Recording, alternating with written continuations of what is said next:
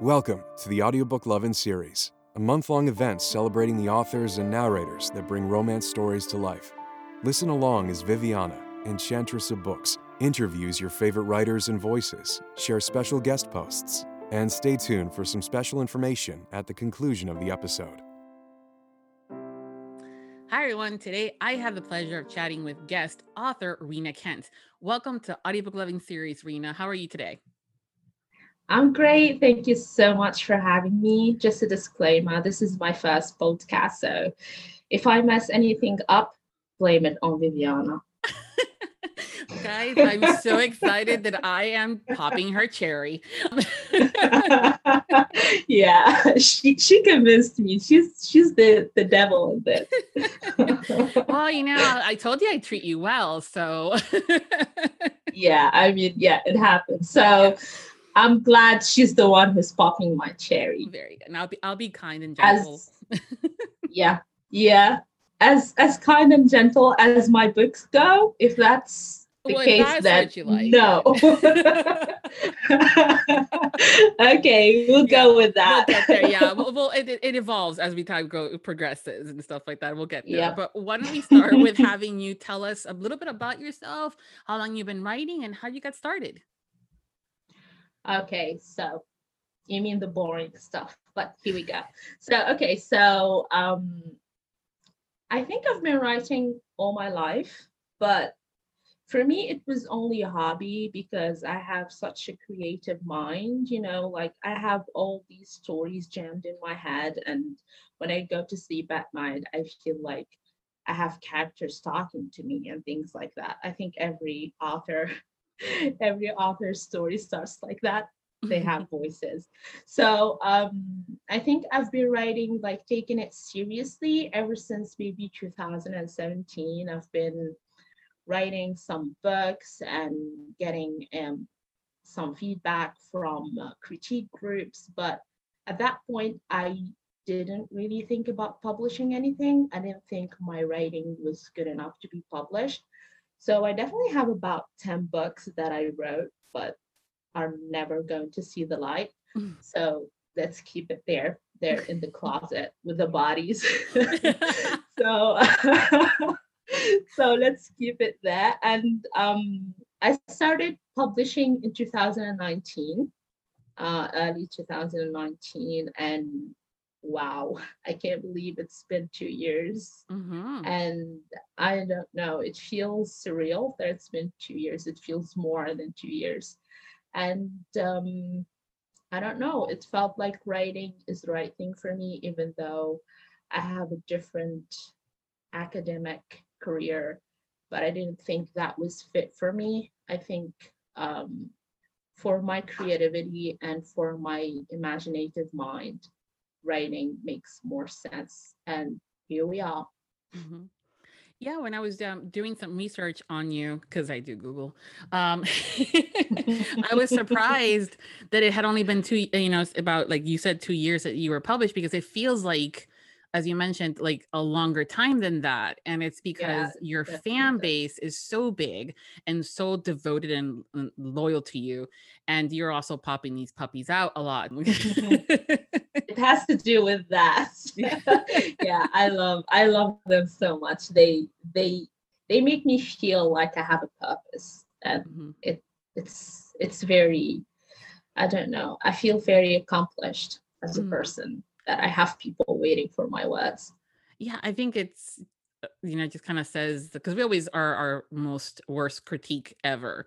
And we're constantly saying, oh, it's not good enough, or why would anybody want to look at that or read this and stuff like that. But to have that fan base that's like, gimme, especially when it just got published and you're going, I'm sure you had that moment of getting those fans saying, when's the next one coming out? And you're going, today is release day, lady, Oh my God. It happens all the time.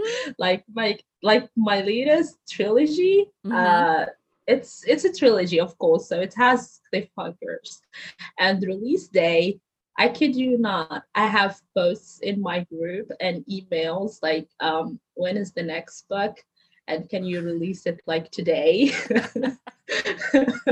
I'm like, guys, please let me take a breath first. But I Mhm. love it. I love their enthusiasm and Mhm. their love. It's very accomplishing. It feels good to have them. Definitely. Yeah, I know. It's when you write these duets or trilogies, and there's a bit of a cliffhanger because it's the same couple across all three books. And I know I saw that a lot of people were like, I want to hold off because I know the third one and final one is coming, but I just can't. And I'm going, Yeah. oh boy, okay. And then they're just devouring it, and then it becomes a waiting game. But yeah. When you said a bit of a cliffhanger, I was imagining one of my readers who was like, I beg your pardon, it's not a bit of a cliffhanger. I can't sleep. I can't sleep. And they tell me this all the time. Like, I know my cliffhangers can be a bit brutal, but I can't help it. It's the devil in me. I have an alter ego, Yeah. and Well, he controls that stuff. you could just also just blame it on the characters. You were saying that the characters, like they talk to you, you can just tell your readers that they just stopped at that point and are refusing to, move forward with it Yeah, until later. So that way, I'm going to steal that. okay, Okay, I'm doing totally. it next. It's like, dude, it's not my I'll give fault. you They just credit. stopped talking. Yeah, they just stopped talking. Yeah, Yeah, they wanted to take a break. Yeah, they just like not if at the moment they want to hang there for a minute, and they love to torture you. So it's not me, the author. It's you. It's the characters. Yeah, they still love them anyway, so it's not my fault. It's their fault. So they could talk it out with the characters. It's Exactly. not I me. I love when that happens too because the listeners and the readers get so mad and they're like, I can't believe she did this to us. And it's just this whole like anger. But then they're like, but we still love you and we want you to write more and coming when's the next one coming out? And I'm going, I just this whole like tittle tattle is it's I love it. It's like, oh, I love seeing Yeah, it. I tried not to have an evil laugh. I'm really trying, Viviana.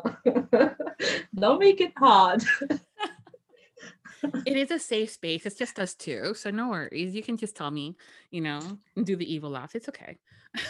Yeah, I can be evil. I Yeah. mean, I can be, but I'm not.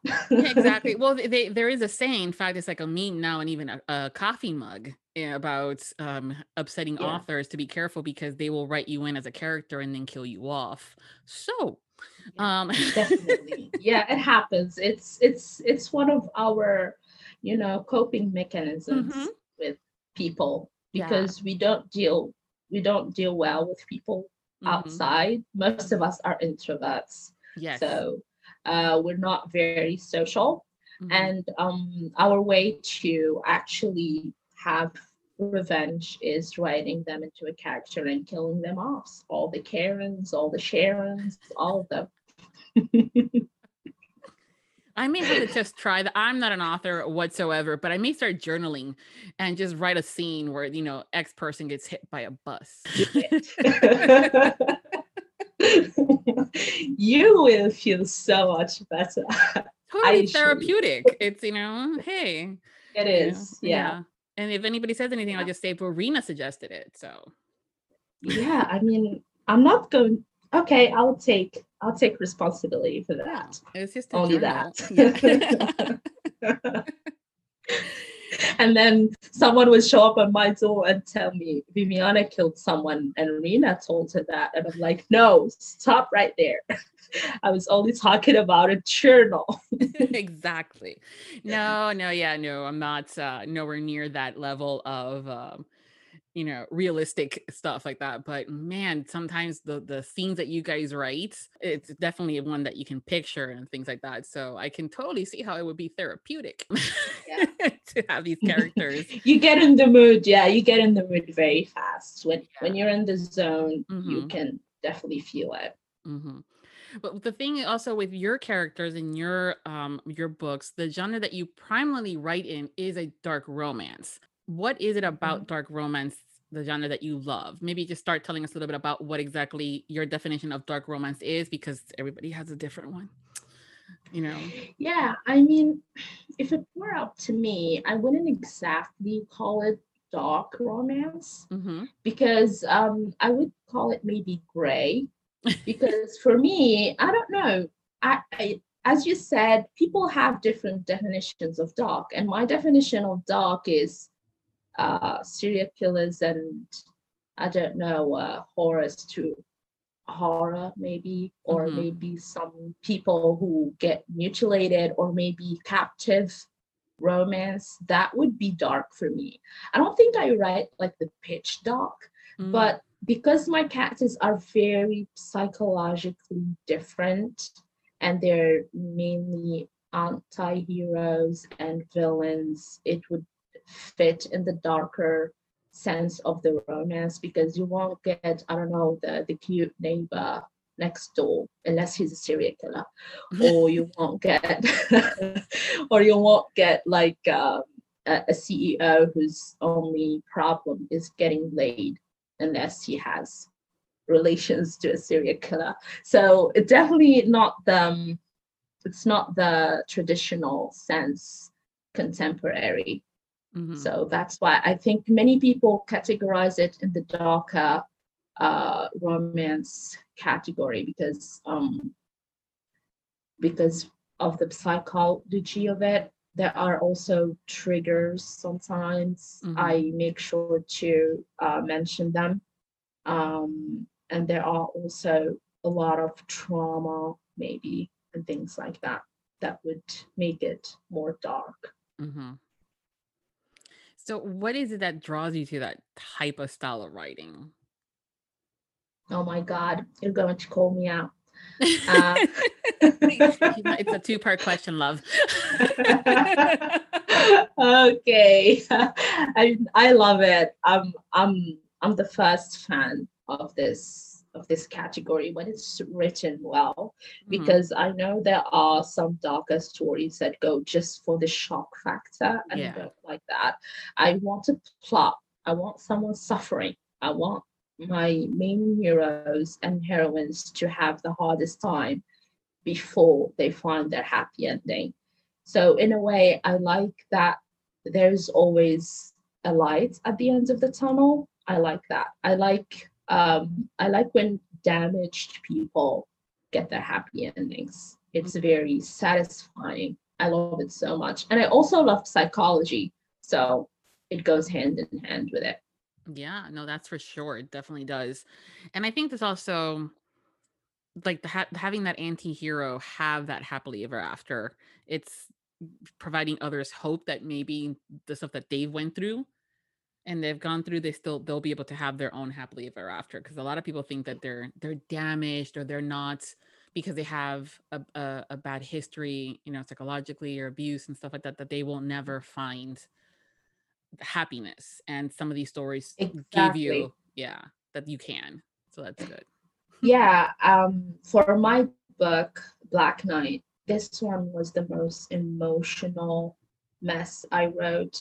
No kidding, like it touched me so deep. So, the main character in this book had an eating disorder, and she was suffering from weight issues, and she had suicidal tendencies.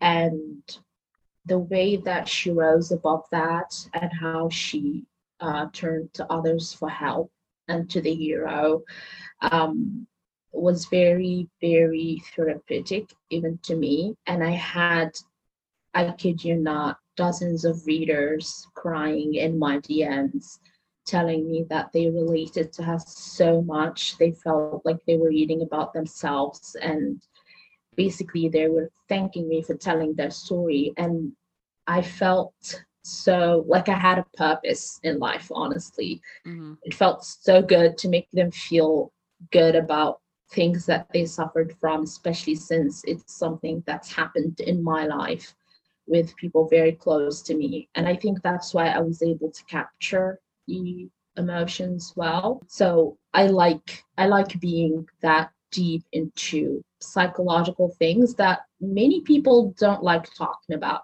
I like that. I like being the uncomfortable person if it's to relay a message. Hmm. Well, a lot of things sometimes I think society has labeled as taboo, and we're Mm, trained that things of certain categories, emotional, mental, are not meant to be discussed with other people, and Mm, then we're put in these individual bubbles, and we think that we're by ourselves and that we're the only yeah. ones, and then to find these stories where the plus girls gets the really cute guy, or the person that has a lot of trauma and is has been impacted by things in the past, for them to Mm, see that there is, again, like you mentioned, a light at the end of the tunnel, is is also very therapeutic. And we don't get to hear that a whole lot. Usually they say romance is an escape. And yes, it's an escape. But as you know, I kind of like to see parts of myself in some of these characters, 'cause they're more relatable. yeah, I agree. I mean, I put something of myself in every character that I write because that way I can relate to them. I can tell their story better.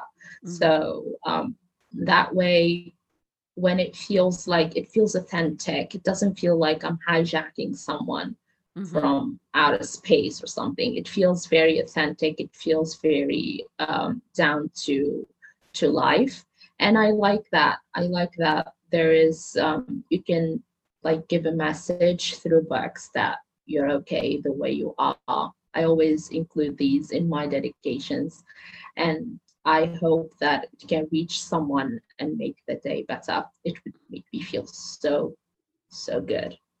Yeah, no, that is definitely part of this community, that one of the many reasons why I think a lot of us are so in love with the romance genre, and we are so avid readers and listeners, and we get to have book friends and share, recommendations and things like that, because of that connection that we have with some of the characters in these stories. Definitely. Yeah. Yep. Agree. Yeah. And so you've been now writing for 2 years in specific genre. Is there a subgenre of romance that you like to write and that you haven't done yet? This is coming later this year. But okay, I can definitely tell it. So I'm writing an enemies to lovers office romance. It's not going to be dark, but it's a new experience because I never really wrote office romance before. So this is going to be a very fun experience. We're currently casting for one of the books, and we're having so much fun with it. That's awesome. Yeah, that's definitely a very popular trope in one of the romance and things like that. And I think it's almost becoming almost definitely like almost a subgenre because of how popular it's become. And that's actually going to be was going to be one of my question, is if there a trope in the subgenres that is your favorite. Like the friends to lovers, enemies to lovers, office romance was listed as You an don't example. even have to say it. It's enemies to lovers all day. I mean, all day. I had a feeling that that would be your favorite trope. I I wonder why. mean, come on. I mean, the devil in me needs blood. Yeah. And that's enemies to lovers. Like, I hate you. You're an asshole, but damn, you're fine. Yeah, love that. Love that. I especially love the moments. I don't love the hate moment a lot. I love that, when they're transitioning Mhm. from the hate to love. I love that moment so much, so much. Yeah, like something clicks, like they've just discovered that there's something that they have in common, or that it's more of a facade as to why they behave or do certain things. And that moment that it just, like, everything all the pieces kind of fall, is such a I moment love of it. like, aha. You kind of hear like the Yeah. music go, whoa.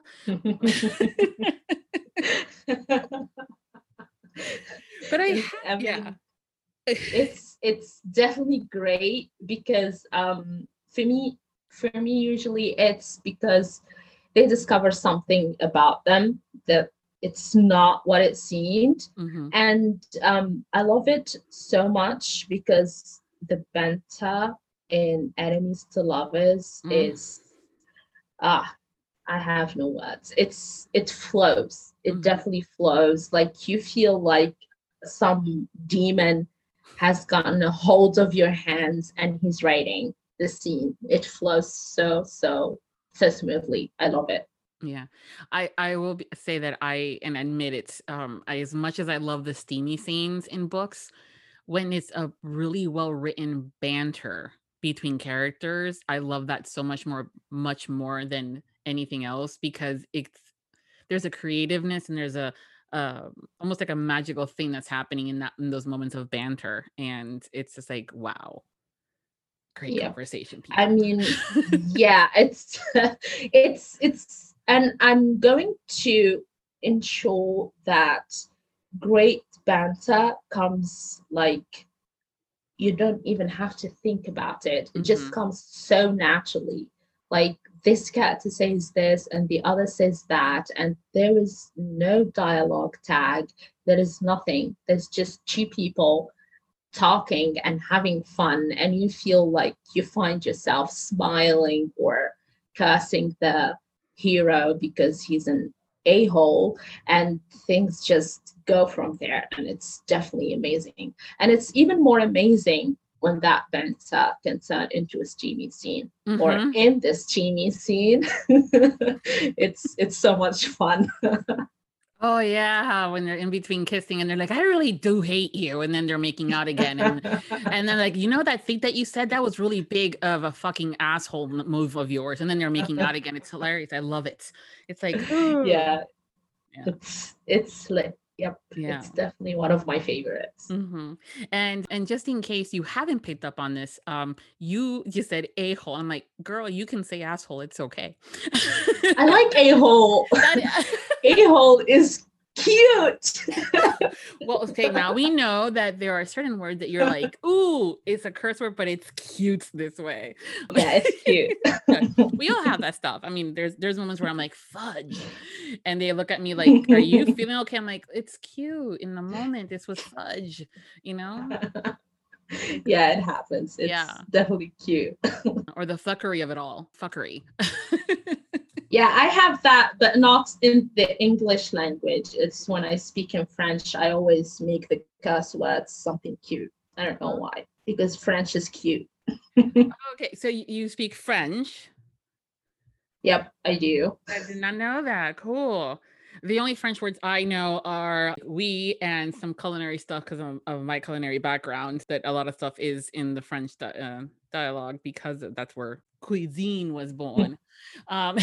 So, what I other? mean, cuisine or kitchen, Yes. they're very close together. Yeah. What other languages do you know? I'm curious. Okay, so the languages that I speak fluently are English, French, and Arabic. And I'm not very fluent, but I can speak Japanese and Italian too. I know some Chinese, but I'm not going to claim that language yet. Mhm. Wow. Italian Yeah, is on my bucket list to learn. Italian is one of my favorite languages ever. It's such a masculine and angry language, especially when you speak with your hands. And I'm Oh. speaking with my hands right now. And Mm-hmm. it's very, very satisfying to speak Italian, honestly. Yeah. See, I understand it because I'm bilingual, and so mine's is English and Spanish. And so a lot of the Italian base is, comes from some Spanish words, so I can understand it. Yep. Same thing with like Portuguese, I can understand it. But Mm. yeah, and I totally get the whole talking with the hands things being Italian Sicilian background on my end. And I'm constantly having to like bring it down a notch because I'm like, what the fuck are you doing? Oh my God, you should walk in Italy and Sicily, hmm and you will see like it's very beautiful to look at. I love it. Yeah. And yeah, I get that with the Spanish and the Italian. I was going to take on Spanish too when I was in high school, hmm but I took Italian, and me and my friends who took Spanish would talk sometimes, and it's very close, but not really. But I remember that the one thing that we had in common is in Italian we say cucina, hmm and in Spanish they say cucina, I think, or Yeah. cucina. Yes, Cucina. you're loving how you're adding the Spanish theta in the yeah Yeah, yeah, we do cocina. that. Yeah, it's I yeah. mean, I love it. Oh yeah, no, I I love do I love too. the Spanish. It's very beautiful language too. I wish I can learn it someday. It's on my bucket list, but I Yeah. have a lot of languages on my bucket list, so we'll see. Well, yeah, the language is just so beautiful. There's so many different ways to communicate. And I definitely think that as great as the English language can be, there's just so many different ways to say certain things in other languages. Like there's 5 or 6 different ways to say how you feel about a person in a loving manner. Mm. Like in Spanish, from I like you to I love you, but not a whole lot, but I love you. And then I mean, you should see the endearments in French. Oh my God, there's so many, so many. mm, It's like I had to choose for one book because I had a character who was half French, mhm, and I couldn't, but I settled with Mabel because mhm, it's very like it speaks of his character, but yeah. I had to throw in some things there with his mother, and it was very satisfying to insert French. And I Mhm. do plan to write more books with French characters in them. Yeah, no, we're suckers for accents, and seriously, it's one of those things when we discover that an author is doing a book and has a French character, and we're going, ooh, who's the narrator? And then we're going, oh, they do a great fill in the accents, kind of a thing. So that's definitely something. It's just exotic and it's just different, and we tend to gravitate for things like that. So yeah, Yeah, it yeah. happens. I mean, most of my books have a British accent, and I have one with a Russian accent. Hmm. So Shane was doing the British and Jason was doing the Russian, and people were like head over heels. And they're like, please write more Russian and please give us more British. Yeah. We're just, I we think they want were accents. yeah. Well, I think they were also saying, please give us more Jason Clark and More Shane East, yes, yeah. definitely. They each have their own fan base, and it's just one of those where I love it because I see how the narrators have brought readers to discover new authors because of the books that they write. And one of Yep. the things that I popped up, I was like, "Oh my god, Jason Clark is narrating one of Rena's books," and there's like, "Oh!" It was like huge, a round of applause, and they were so excited. For an example, when that stuff first came out, that he was doing that, and I'm like, I love that feeling, that Yeah, it's excitement. it's very it's very satisfying because I feel with my readers and those for instance Shanice or Mhm. Jason Clark, and I feel like, oh my God, Rina is going to make them narrate dark characters. Yes, please, villains, please. And I always joke like I love bringing narrators to the dark side because yes, I do love it. I'm not going to deny that. It's very nice, but yeah, I check with them first about the content, and then Mhm. if they're give me the green light, then it's on, baby. Yeah, I think that there's a thing going on with Shane about the different types of characters, like the vampire Shane, the dark Shane, and stuff like that. And it's been to see the fans kind of fall and go and then start using that hashtag. Oh, it's the dark Shane, you know. I love it. The And for brooding Jason Jason Clark. too. Yeah. Well, yeah, Yeah. usually we go, oh, it's the growly Jason. We like the growly Jason, just letting you know. If you did not know that, we love him growly. So I mean, that's why I cast him because I love Growly Jason too, honestly. oh, I'm see. with you. Yeah. And so you are a fan of audiobooks in general. Absolutely. Okay, so due to my schedule, because I have very tight releases, and I release basically every other month or every month. Mm, So I don't have time to read. That's the mhm, downside of it. So to actually read, I have to listen. And I started listening to audiobooks maybe 3 years ago, I think, but not constantly because I could read at the time. But ever since my schedule got so packed, I had to listen a lot. Like now I listen when I'm doing like some shows or having a walk or something like that. So because of that, I discovered many favorite narrators, and I'm just going to keep casting them for all of my future books.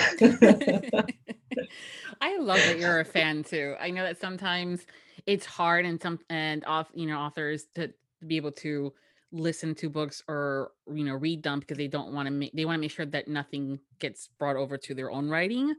Um but it's also Mhm. just endearing that you're just as big of a fan of audiobooks as we are.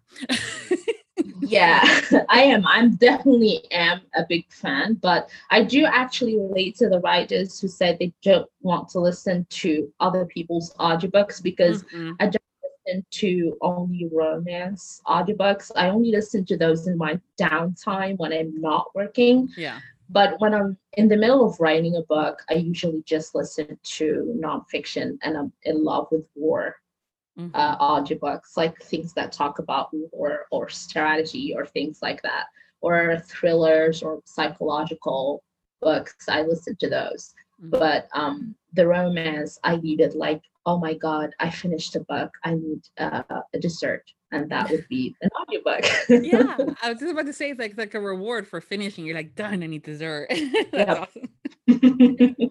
Yeah, it's definitely an audiobook. Hmm. With the schedule that you're currently having of having one book release every other month, where do you get the ideas for your books? It's not very hard to get ideas because I get slammed with them all the time. No kidding. Like last night when I was going to sleep, I plotted in my head because always the plot starts in my head. Hmm. So I plotted like 2 books and had an idea for 2 more. It's that easy to have that idea. Like he can be this and she can be this. This is her background. This is his background.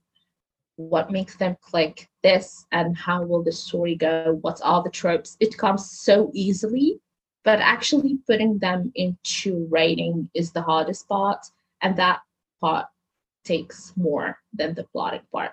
I always get ideas, I kid you Hmm. not, like I have made maybe 20 books waiting in my head, a lot of voices, a lot. So we'll see which one will win next. So it's a matter of who's the loudest and who can get to the front of the line then, huh? Definitely. Yep. And it's usually the darker one. They're the a-holes. Yeah, they're very dark. The darker ones have the loudest voices because um they're very alpha and dominating, and they Mhm. just want their story told. And they have guns usually. So I listen. I'm a good girl. Yeah.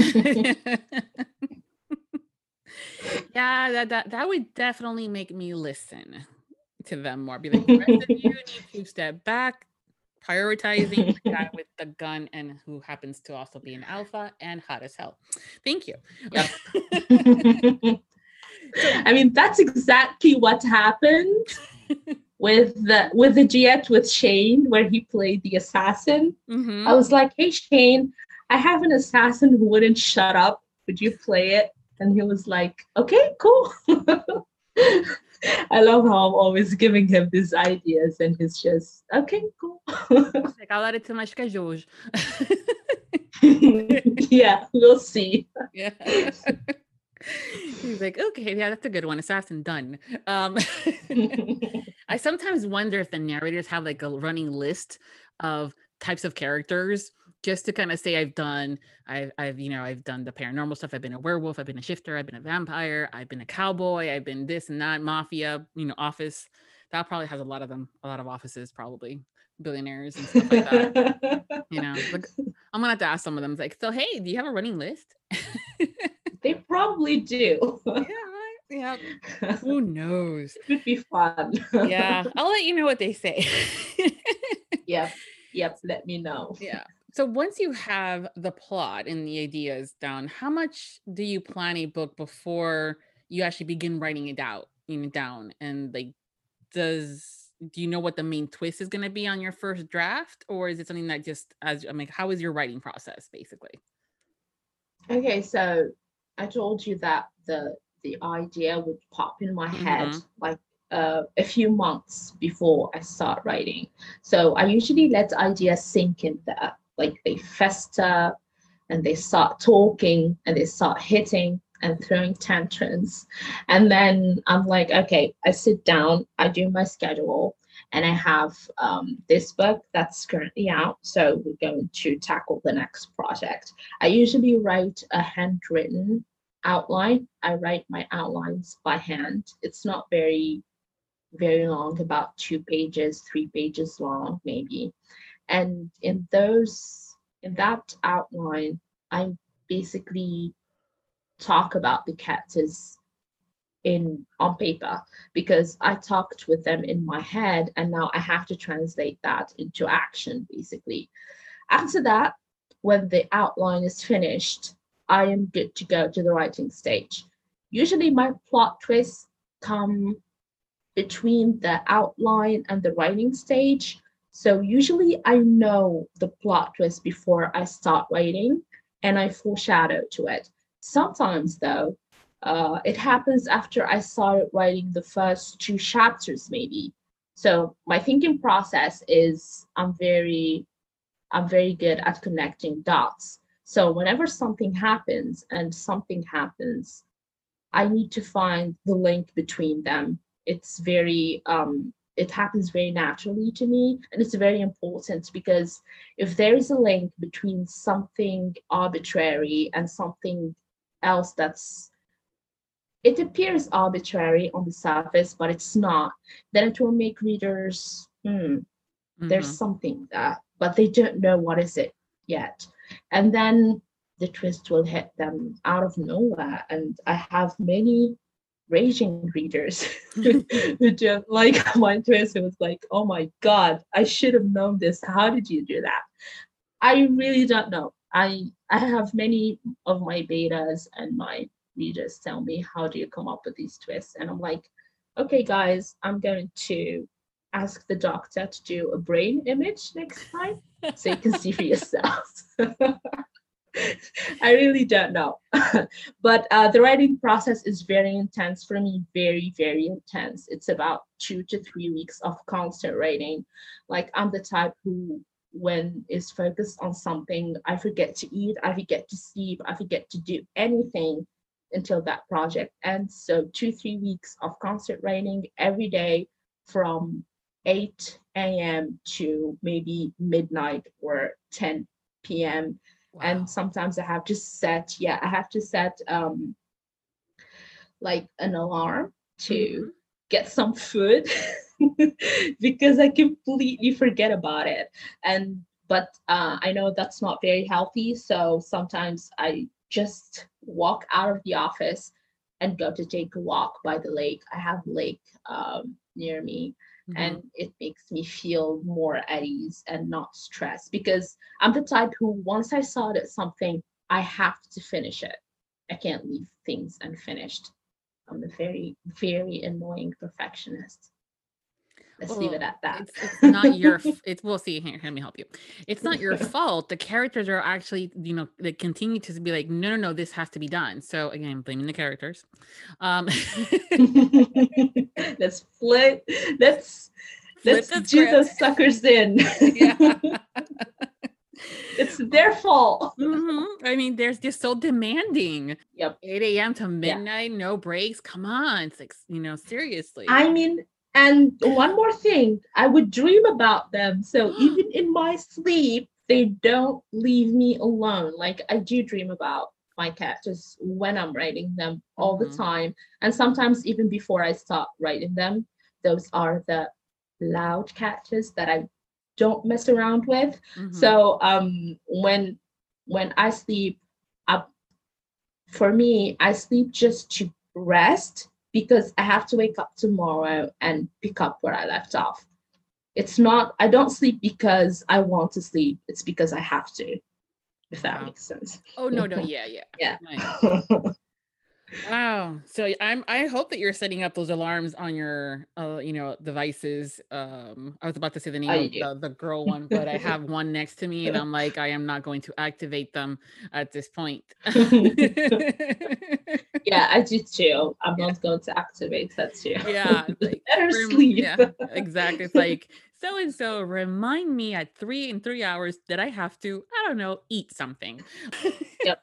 Especially since I put my phone on focus mode, so I don't access any social media. I don't access my phone, anything. Even my smartwatch would be sleeping, and I'm like, leave me be. Because I'm the type when I'm in the zone, Mm-hmm. I can write very fast, and I can, um, like I said, I let the cat to talk. I feel like I'm their translator sometimes. Mm-hmm. I'm just they're me in a sense. So I can't be interrupted, because if I'm interrupted and I lose the groove, then it will be a long time before I get back to it again. Yeah, it's amazing when it happens when you're in that groove and things are moving fast. And I think I need to get better at putting my devices on that away mode because I'm doing some graphic work or I'm doing something, I'm getting ready for things, and it's like I'm in the zone, and then all of a sudden I get a notification that so and so has just Oh. uploaded a video on TikTok, and I'm going, ooh, let's see what they Oh yeah. did. Yep, that's why. Yep, I get that. Yeah, That's why I put it on a focus mode like all day yeah. long. Like, Hmm. and then at night I would check it and see if I have messages. But Yeah. usually when I'm in the zone, and when I call it the cave, because Yeah. even my assistants and my publicists, they barely get a hold of me, even though they have my number and they can message me.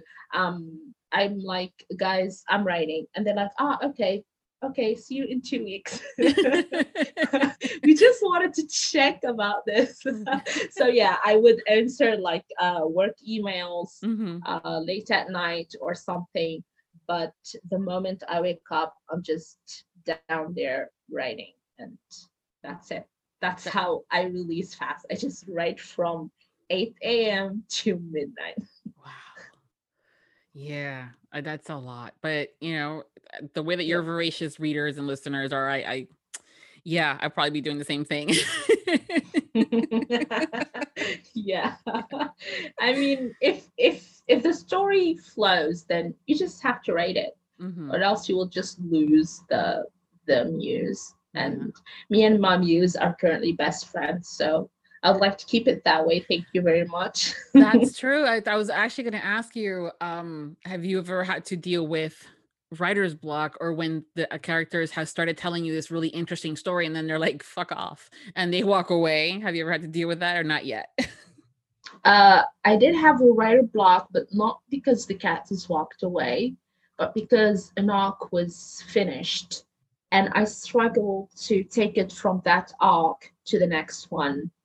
And I had a major setback there, because I didn't plot it beforehand. And when I don't plot it, it can get very messy. And I Hmm. don't like messy perfectionists, remember? Yeah. So so it took me like a long time to get it back. But when I finished that project, it felt I felt so accomplished. That Mm. was very, very nice. It was one of the projects that I'm personally proud of, Oh, definitely. that's good. I know writers and authors tend to sometimes struggle with that situation, and everybody handles it differently, and it's always kind of interesting to see how they handle that. But I'm glad that your muse and your characters have been very kind to you thus far. Um, Yep. because I'm sure you would Mostly. write them. Yeah, you would probably write them in a book and kill them off or torture Yeah, them very well. definitely. Well, they torture me in return, so Yeah, I think we're we're your turn. equals. Yeah. What type of scene do you love to write? Is it the Oh, banter? Is it the steamy scenes? Those mm, the ones where there's a plot twist? What's your favorite that you're going, ooh? definitely, definitely the plot twist. But I'm going to say that when I first started, I used to think that sex scenes, they're not really interesting. I don't know. why am I writing this? And then suddenly they became one of my favorites ever. I think it's because I love writing hate sex, when the characters like hate themselves Yeah. but want they hate each other but still want one another. That's very, very fun to write. I can't tell you how much that's fun to write. And it feels different and it's not monotone. I think it's because the reason why I didn't like writing sex at first is because it felt monotone. But now I can add some hate, I can add some dirty talk. I do a lot of dirty talk and I love it. And I can add like some kinky stuff, not so kinky, but just, something to get the juices flowing. Spice And things up a bit. yeah, it's become very fun to write sex scenes now. I love it, especially when it's charged, when the chemistry is off the charts and there's so much banter and oh my god, they're finally doing it. And that one is very, very good to write. But I think my favorite scenes to write are about mystery and suspense and plot twists. I feel very evil at the moment and I love it so much. And on the flip side, what's the scene that is especially difficult for you to write? Okay. I would say any mushy scenes. You are evil. No. Oh my god. It's When out they're in the being open, cute. people. No, well, And I don't know. nice. I feel like I don't like nice, Viviana, okay? I'm learning. Okay, so the mushy scenes because I feel like I have too much sugar in my mouth and I don't like sugar. So I don't know. It doesn't feel natural. I think for me as a writer, I am a very intense writer. So I do well in angsty scenes, in sex scenes that are charged. I do well in action scenes and even in scenes within a family or an organization where they have a fight and everyone is like bringing it on. I love those. They're one of my favorites, right? But mushy scenes and cute scenes, I feel like, oh my god, what am I doing? This is not what I signed up for. And the funniest thing is I'm picturing some of your characters right now saying, I think I know I figured out how to fuck with her. Oh my god, they gotta do it. When she's sleeping, we're They'll gonna come be up with like some of the cute fuzzy stuff to see what she reacts to. they'll be like, okay, Rina, I'm not going to talk to you anymore unless you write me a cute scene. And I'll be like, what? You fucker. You asshole. Yeah, for real this time. Yeah. Oh, she used the whole word, people. She used the whole word. Yeah. And I can still see the characters in the back going, ha ha ha ha. I mean, I feel like my characters can't be fully nice, but they can be like sometimes nice, like especially for my men. I call them my men, don't judge me. So Okay. especially for We do the my same men. thing. Okay, so I feel like they're only nice with the women they love. So that's very satisfying too. Like he would burn the world, but not her. Like he would kill everyone, but not her. Like I had a scene in one of my duets that Shane and Vanessa Edwin narrated to perfection. I love the performance in that one. And there was a scene where he was like, people kidnapped her and were about to assault her. And he came to save her. Well, she saved herself first, but he came after. And he was like holding every man and says, did this come touch you? And then he would shoot them all. And it felt so good. like this is me. I love it. I love it so much. I love scenes like that. Yeah, it's one of those like, they oh, they he's make so me nice. He killed him for that's me. sweet. It's a That's sweet. sweet for me. If anyone ever asks me what's sweet, I would tell them that's sweet. Yes, yes. When he's beating the shit out of the asshole, of the other asshole. For me, that's Definitely. just so sweet. Yep, definitely. Yeah, it's definitely I think we all have different definitions of what is kindness and what is sweet and mushy and things like that. And there are some that are like so sugary and you're going, no, no, that's just so They give fake. me diabetes. Yeah. It's those moments when they do something out of their ordinary, like I think that it could be the equivalent of when the significant other vacuums in the house without you having to say anything. Yeah. Those moments of things like that, when they saw that there was a roach and they got rid of it without you having to go, oh my God. Yep. I mean, even my readers are kind of used to my characters who are dark and aloof and villainous, basically. So, in one of my recent books, when the main character gave birth, and the hero would not let her wake up in the night, and he would take care of the baby. For them, that was the epitome of sweet, because oh my God, he let the woman Sleep. actually sleep. If you So that's definitely sweet. take notes, gentlemen, take notes. Yep. I mean, he's a mafia man, but Yeah, still takes care of his child. exactly. It's okay. He leaves the work outside the house. Yep. And that's important to do regardless of your career choices. Yeah, it's the sweet side. Yeah. That's very sweet to me. Mm-hmm. That's when I say sweet, that's something sweet. Like when Yeah. my characters even like cook for their heroine or Mm-hmm. take her to places she wanted to go to. Mm-hmm. It's the little gestures that Yeah. count, Yeah, not the big exactly. mushy Oh, things. absolutely. And I'm that girl too, that it's like I much rather you be quote unquote romantic and loving and stuff like that by bringing me the sandwich because you know that I'm not going to stop working, but I need to eat and stuff like that. So totally get it. Yeah, Yeah. exactly.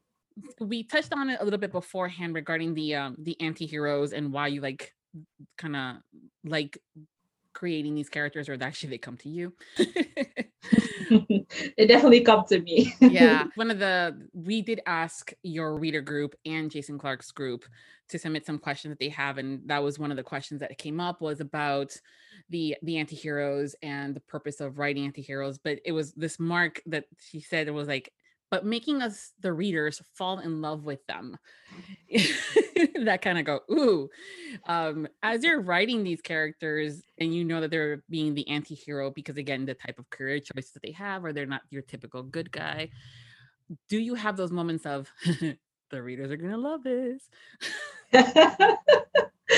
Okay, so I told you before that I'm also a fan of dark romance, the good written type. Mm-hmm. So I when I'm writing them, I also feel like I'm a reader myself. Mm. So if I liked something and I was like, "Ooh, this got hot very fast," I'm sure that readers would react the same, because I'm putting myself in their shoes, because I'm them at that point. I'm just like satisfying their um, the way they love their heroes, and I know like we're sort of I wouldn't say like we're little, because many people love like dark romance, but we're sort of a niche maybe. Mm-hmm. And we love each other so much, and we love giving each other all the dark heroes goodness. It's very satisfying to be the one who gives them something that we both relate to. That is, yeah, I think that we definitely this is something that we definitely appreciate, that the authors provide us, the listeners and the readers, when these stories are written. But at the same time, we also see those your posts as an author when you're going haha, and we killed the main character, one of the main characters, and we made them cry, like, and them being characters. I'm like, y'all are bad. Like I have an author friend who has a mug that says drinking my readers tears. Oh, And I'm see? like, oh my God, you're the devil. Even And I worse love than you. me. We're best friends. Yeah. You talked about how the characters come to you and things like that. Is there a character of yours that you connect the most with? Oh gosh, this is hard. Okay, so I think so. I don't know if this would be a surprise, but I connect to my male characters better than I connect to my female characters. It's not that I don't connect to my female characters, it's that the voices of the male characters come easier to me. So when I'm writing their chapters, I really don't have to think at all. I don't have to put any effort at all. It just comes very easily. So for female characters, I have to think about. I think it also have to do with how readers perceive male and female characters, and it's more difficult for female characters. For me, the character that I connect with the most, I think, and that resembles me a lot, is Cole from Ruthless Empire. I feel like I based him basically on many of my personality traits. The way he reads, the way he's silent in public, the way he plots everyone's demise. So we definitely we're sort of similar.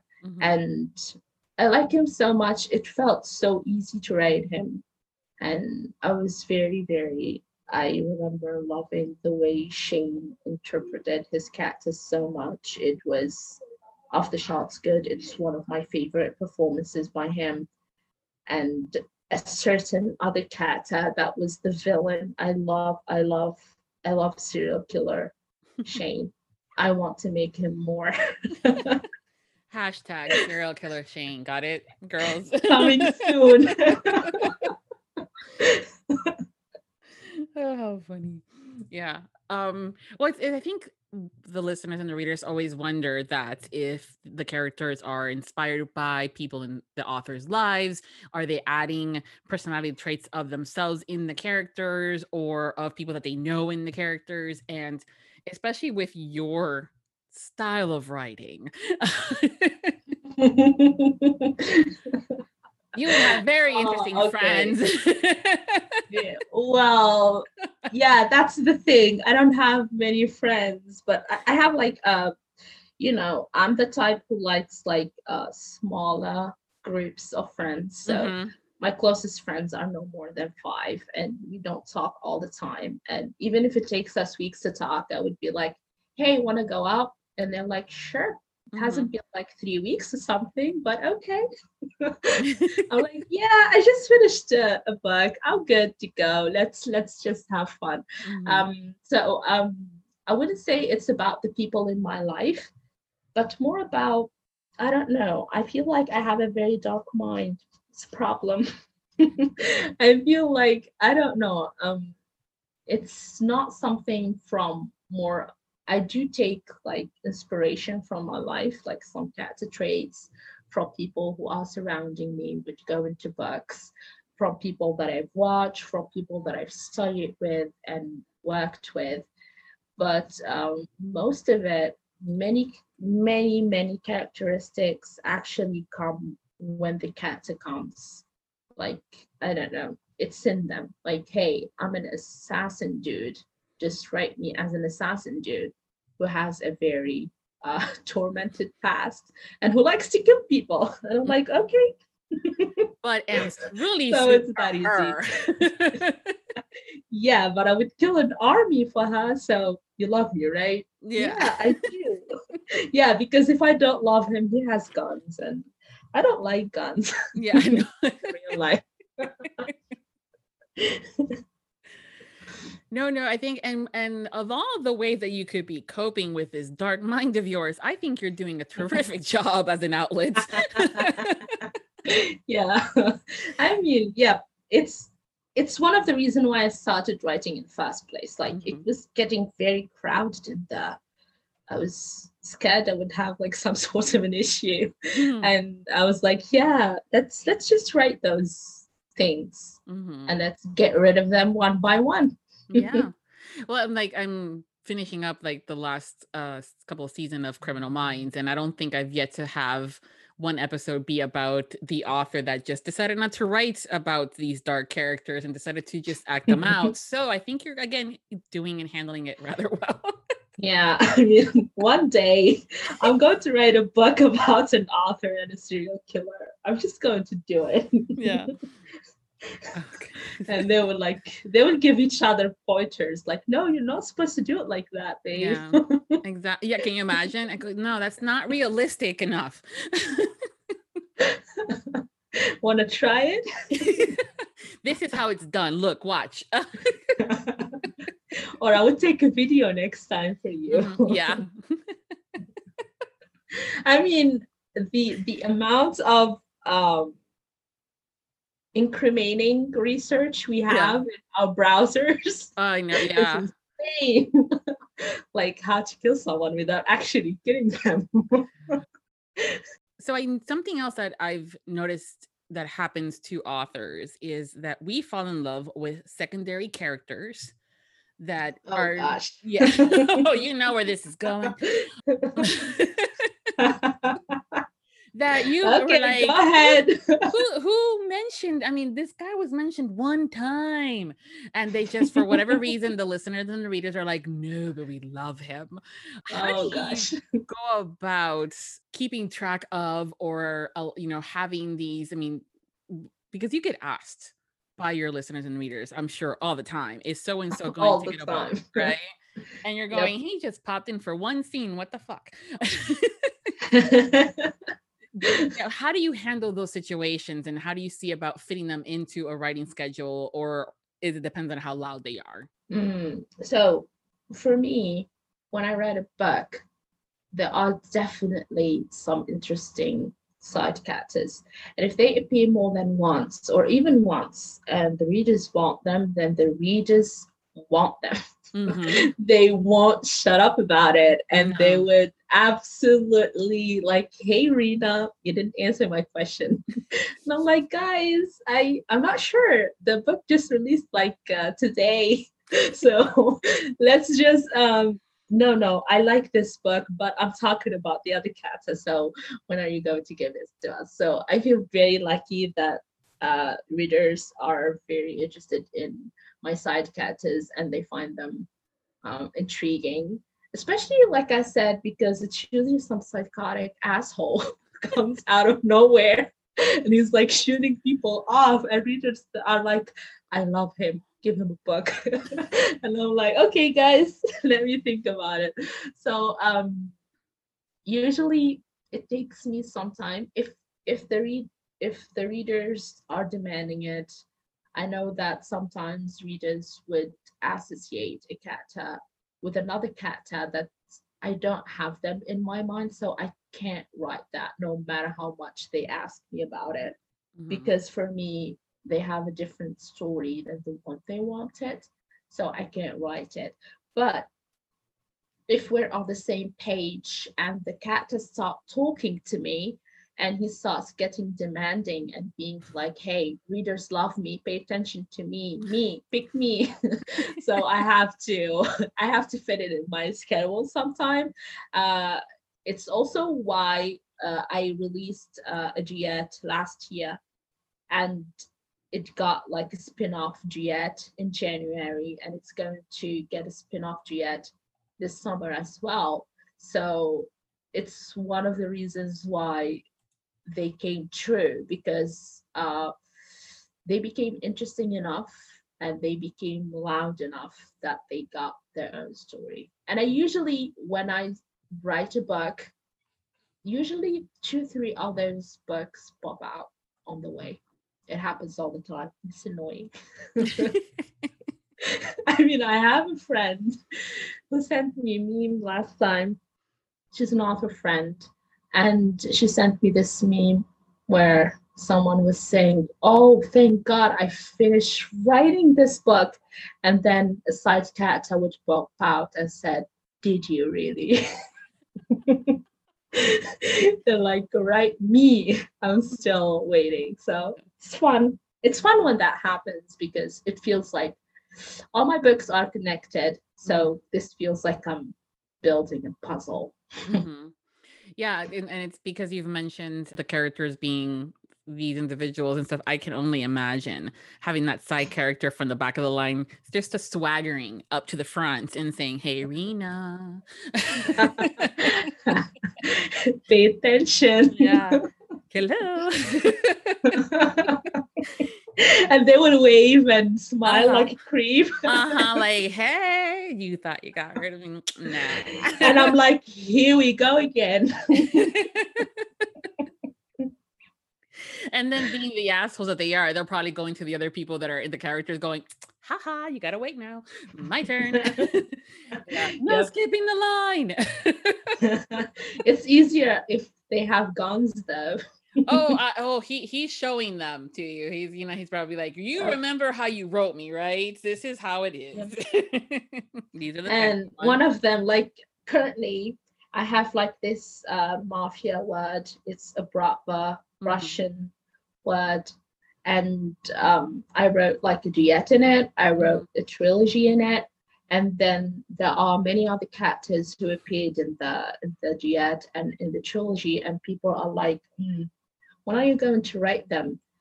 Guys, they are drug lords and they kill people and they do a lot of shitty things. And they would like, I know that. I still want to know. You, when are you going to write it? Please confirm it. So my readers basically want me to confirm that the book is coming out. They don't care if it's now or next year or whatever, but they just keep telling me, just confirm it, just say the words, just say yes. Because they know if I say that I'm going to write it, then I'm definitely going to write it one day. Yeah. So that's good news for the listeners. If we know that we can just say, so listen, no pressure. Just confirm or deny that so and so is going to get their own books. Okay. Yep. Okay. Yep. And we'll walk away after that. Yeah. And then it's going to happen. Yes, and they'll patiently wait and fall in love with all of the other anti-heroes that are coming out in between them. So they'll have something to get their attention in the meantime. Exactly. The Royal Elite series currently has about 8 audiobooks from what I'm seeing here from Audible. And it's the trope / genre / description. It says a dark high school bully romance. Yep, it is. I did not have any kind of high school individuals that look like that growing up. And I'm friends with some, like maybe 1 or 2 people from high school. And so why high school when it came down to these characters? Why, what was it like? Was it a high school thing that came to you at that age? Or was it something that you thought about? Maybe a high school. Did you ever fear about writing them a little younger than stuff like that? I actually, for this particular series, the characters had to be that young because they had some sort of a childhood things going on, and the fact that they are meeting again in high school setting was kind of, I don't know, I feel like high school senior year, so they're all 18. At that time, they're very volatile and they can be very reckless. And the first hero of that series, Aiden, is the first one who came to me, of course. It's very intense and very dark, and he even tested my own limits. But I loved him for it because for me, if I'm testing my limits, then it's a new challenge and it's a space for growth. So I loved him so much for it, even though I hated him as a character sometimes. I do hate my characters sometimes, like it happens. And the reason why he has to be young is because it's the very volatile age, and there were certain circumstances that had to happen at that age.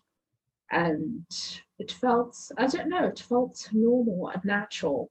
That's Mhm. how they came for me at first. And Aiden was one of the characters that I had a nightmare about before Oh. I wrote. So, interesting story. I actually have nightmares. I have a lot of inspiration from nightmares. I know that my friends would be like, yeah, good for you for getting inspiration, but yikes, nightmares. And I'm like, yeah, I know. I woke up in cold sweat, but I still broke down that sucker. So it felt Wow. good. It felt when I had nightmares about cactus, it means that their book is going to be super, super intense.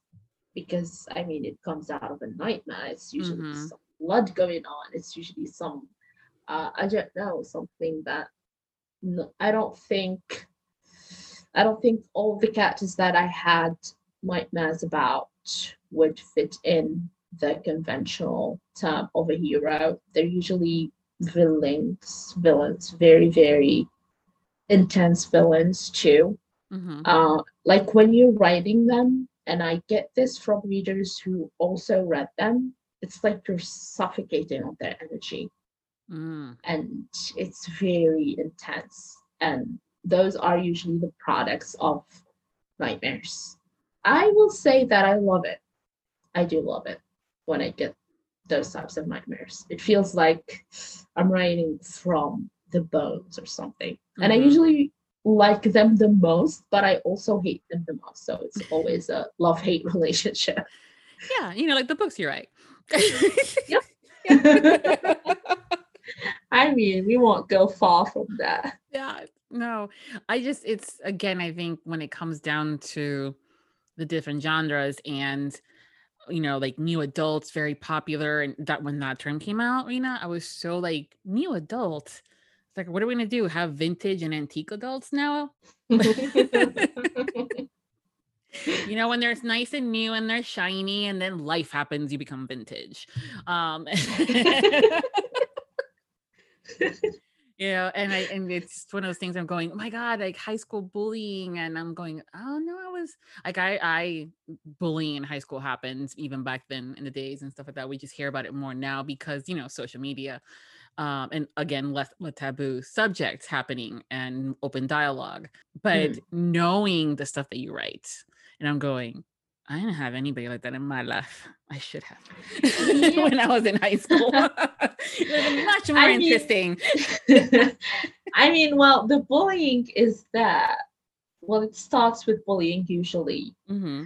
I like where it's also like a type of enemies to lovers. It's enemies to lovers too. So Hmm. like like she's the new girl and you want to make her life hell, but then you find yourself falling for her Hmm. and then defending her from all the other bullies. So I like that stage where it changes from I'm going to make your life hell to I'm going to protect you with my life. I love that. It's one of the reasons why I love high school bully romance. And though I'm veering more to the new adult genre more because new adult college uh college age is very interesting. I had a blast writing the last one. It's Hmm. very, it feels like very, I don't know, something new and something great and taboo and dark. Yeah. Very Rena. Yeah. I mean, no surprise there. No, no, no. But it's good too. I mean, I think that we all have different types of experiences. And like I said, I've never been in the situation that when it came down to like the high school situation. I mean, we had the assholes and we had the popular kids and the jocks and the things like that. And there were those situations where one minute he is being an asshole to her because of fill in the blank reasons. And then afterwards you saw them around the corner and you're like, why is he being so nice? He was just a dick. And that's because stuff are starting to brew, and you look back on them going, oh, that's like the classic making of a romance novel. Exactly. It's just enemies to lovers. Yeah. It's as simple as that. Yeah, it is. It really is. Now that you've mentioned it that way, I'm going, yeah, they just, might as well just call it the enemies to lovers. I know that sometimes Yep. the bullying, because of all the stuff that happens in real life stuff nowadays, unfortunately, that sometimes will get people away from wanting to read those types of books. But you describing it as this enemies to lovers, really, that I'm like, oh, okay, yeah. So that's probably how I will start describing things too when it comes down to that genre with your book specifically, because that's how that is. Yeah. I mean, I don't really relate real life to the fictional word. I mean, of course, if I found someone bullied in real life, I would raise hell for them, no matter who they are. But for me, it's a fictional word. It's escapism for me. I love like something like this happens and then it changes to like a true love story. And it's very fun. Like in real life too, we don't like killers, we don't like mafia people, but we love writing, we love reading about them, we love listening to them, we love how they kill an army for her. So, but in real life, that would be a no-go. So for me, reality and fiction are very, very separate. Just because I write about some things, it doesn't mean that I condone them. In real life, it's just a form to escape, because I know many women and they always email me and they feel like even though they had like sexual assault or things like that, they like reading the dubious scenes because there's a happy ending there and there is groveling and there is love, and they feel comforted in a way. And I don't know. I'm not saying that it's the right thing, but I know that many women like reading about this, and I am uh so I don't know how to say it. I was going to say that I like it when women express what they like and what they want to read. And as I said, it's just fiction. Real word is real word. Like there are things I would do in fiction that I would beat someone the hell up for in real word. I mean it. Like I was saying this to my assistant the other day. I said, like, if I met my heroes in real life, I would either hit them in the face or run because they have guns. One of those two things. Yeah, I mean it's one of those. Yeah. Well, I think that one of the reasons that we love the romance community is we don't shame each other for what we like. And it's which tends to happen more in the real world. But in the romance community, we're like, oh, okay, do you like this? Great. Now, do you want the baker and the food, community? Great, go over there. And you discovered that you actually have a kink. Welcome to the kink world. Yeah, I mean, it also happens. It also happens from the other genre. Like they like to shame us. Romance readers and authors. And I don't understand it. It's very, I don't know. I have very strong opinions about that. I mean, it's something that women enjoy and they feel the need to attack it. And I want to rear my feminist head and just kick them in the balls. Honestly, it's as simple as that. Well, it shows their insecurities, and it shows that they are they're seeing the romance genre as a potential to outdo themselves in what they think is more better type writing or anything like that. And so the insecurities get shown when they happen like that. And also the fact that it's about expressing oneself. I think that's still very taboo, whether it's emotional expression or sexualized expression. And being able to find the words to describe how we feel. I think that romance has really empowered women to have Exactly. these dialogues of, well, I like, being submissive and that's okay. I like being dominant and that's okay. I like this and I like that. And discovering this world is empowering of women. And again, with society, that's not usually the case. Yep. Yeah. But I again, mean, for it's a genre for women mhm, by women mhm, mostly. I mean, there are male writers, mhm. but it's mostly, and there are male readers. I have some. Yes. They're so Yes. cute, I love and them. I love them. They're so supportive, and I love them so Mhm. much. But it's mostly a genre for women by women, and they feel threatened by that, I think. Mhm. I mean, you don't see us going and judging them for liking their fantasy or their sci-fi or whatever they like to read. But Mhm. when it's about people expressing, women expressing their desire, Mhm. it becomes like a red flag, and I hate that, and I wish it would change in the future. Mhm. I think we're moving towards that. I mean, Yep. as you mentioned, we have a lot more male readers in the community. We also are getting more male authors that are writing in the genre. And Yep. there's even now a book club of guys that are reading romance and are having those Wow. dialogue. Yeah, there is. I'll share you the link. That's nice. It is because it's one of those where you get to have these conversations with them, but they're also seeing how they can improve their own relationships with their significant others. Or even Mm. I think in that book club, two of them are married, one is single, and then I think one is dating. And they're saying they've shared how they've had been able to have these conversations with their wives and significant others about anything from the emotional support to the sexual support and the sexual fantasies. And they even learned a trick or two, apparently. So, hey, win win, I say. Yep.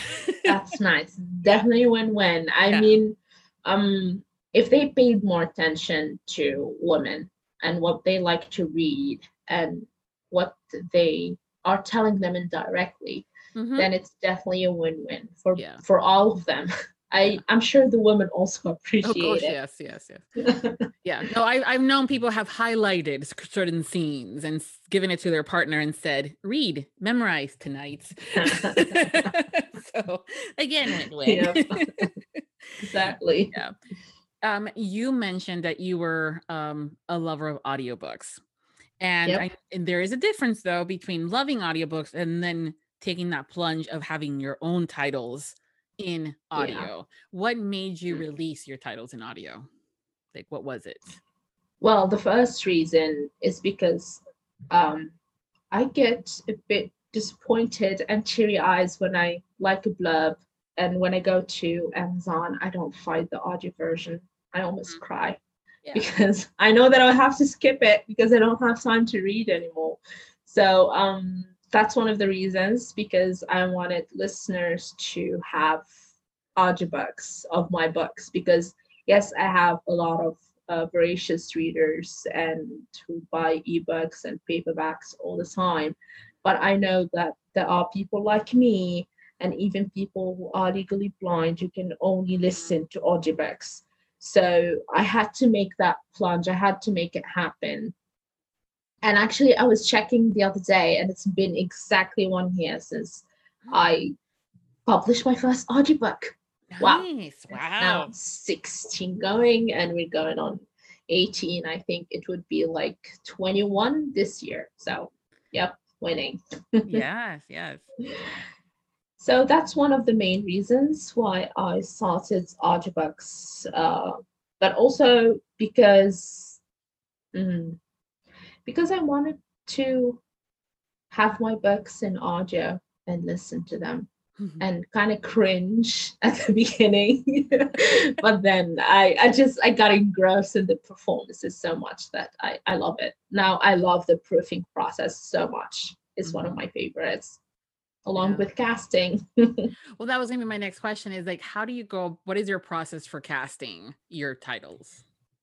Okay, so at the beginning, I had the books written and I just cast according to the character. So my first duet that I got into audio was The Lies and Truths duet, narrated by Wen Ross and Guy Kennicott.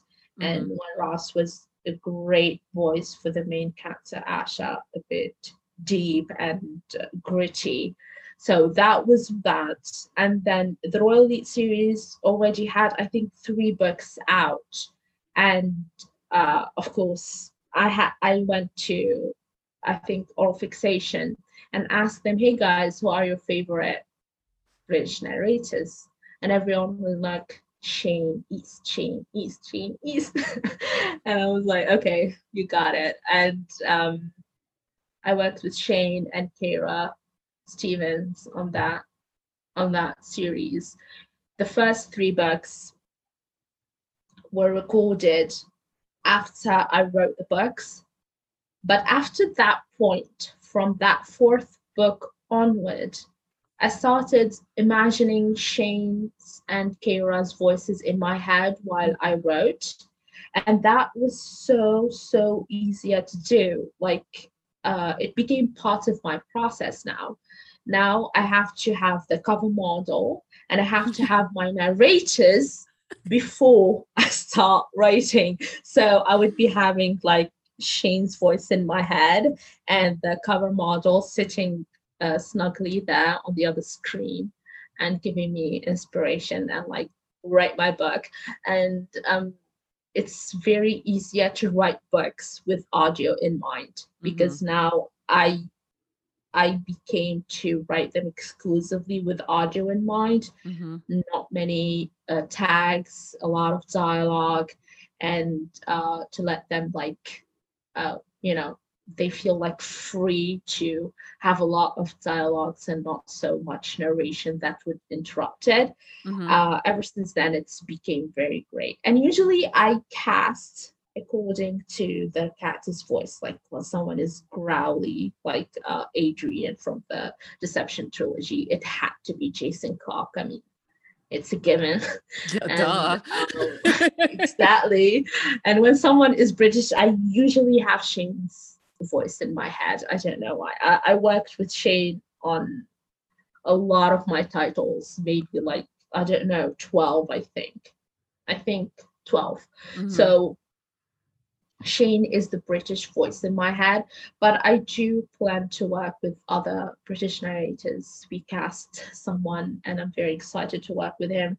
And that's the process of casting for me. Hmm. And then when I'm happy, like, oh, yes, I have the narrators I want, then I just start writing with their voices in my head. I think a lot of the authors are in a similar boat when it comes down to once they've discovered that they're in love with the audio process, that they end up Yep. listening to the characters and stuff like that. Have you listened to audiobooks that are because you said that you listen to them that are not in the romance genre and ever had a narrator kind of capture you and go, "Ooh, he sounds like a potential character," or not yet? It happened once. It happened once. Um, it was also British Mhm. narrator. I mean, and I read a lot of British characters, so that that Works can out. be very handy. I don't know, but who probably has to do it? I spoke to a few before, and they'll probably has to do it under a pseudo Mhm. because because their work is nonfiction, right? So you don't Yeah. want to mix romance with nonfiction. And I'm like, yeah, okay, people are going to fall in love with your performance and you're going to make it in the romance genre. I do plan to bring some names that I definitely enjoyed listening to. Nice. Um, doing, yeah, Yeah. just That look just needs forward more to narrators for us to love. So it. it's like, yes. Exactly. Yeah, I mean, I love many of the narrators. Mhm. I have a lot of favorites. Mhm. Yeah. I'm not going to put you on the spot and ask you for those, so don't worry. I'm not that Don't. mean. I'm not going to choose. No, that's when you come back the next time. This is your first one. I'm not going to put you in that situation. Okay. I got away with it. Yeah. I'm being nice. No. So knowing that you are working from 8 a.m. until midnight, when you're not working and you're done with your book, what do you do for fun? Fun. What is that? About to say, don't let me look that up for you. Okay, so fun. I don't know. I feel I'm a very workaholic person, and I'm very quiet in real life. Like I'm the type who is like who likes quiet places and quiet villages. Even when we go like on a touristic trip and we go to another country, people would be all over the capital and the city, and I would be dying to go like to some islands or some villages. So I love quiet places a lot. So for me, basically, my fun is if I'm not binge watching something on Netflix or listening to an audiobook, I would like go out with my friends. We would go to some brunches, we would have breakfast, we would go to, I don't know, something that it's not very loud, you know. I don't like going to clubs or things like that. They drain my energy. Any place that's full of people drains my energy. So anything that has to do with the restaurants, plays, cinema, something that's I don't know, quiet and fulfilling. And when you go home, you feel like you're a person, not that you became a ghost because people drained your energy. Yeah, a zombie, and you're going, oh, good. Yeah, exactly. Yeah. Well, since you brought up Netflix and binging, and I'm always constantly looking for new shows, because I also binge watch. What have you been watching lately? Oh gosh, lately I've been watching How to Get Away with Murder. Sorry. It's on my list, but okay. I mean, what do you expect, Viviana? That I'll be watching some cooking show? No, that's too much sugar. I mean, yeah. Yeah, so it's How to Get Away with Murder, like my latest one. And I also watch a lot of thriller type um, Asian movies. I also watch I also watch like serial killers documentaries, no surprise there. And I don't know. I like things that has to do with thrillers and stuff. But I also like period drama. I'm a very old soul like that. I love period dramas. I love anything old and gold, and it just makes me all fuzzy inside. So if you want something that's not serial killer-ish, it's probably something period. Period murder mysteries or period romance like Bridgerton or Pride and Prejudice or well, again. Pride and Prejudice is one of my faves. I love it. I don't ever get tired of it. And Bridgerton also, I watched it. It was fun. And what else? But also like period serial killers. I'm all good. Okay, well, I have a very important question.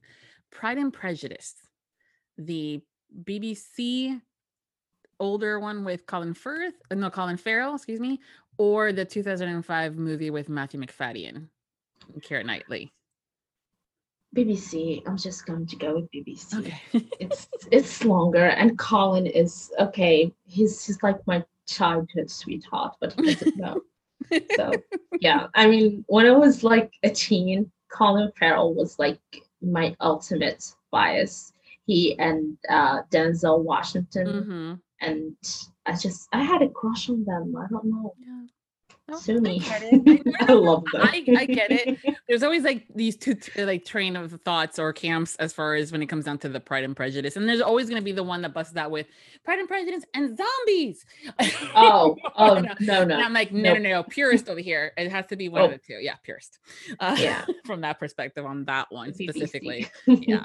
See, I'm the 2005 Matthew McFadden girl, so it's okay.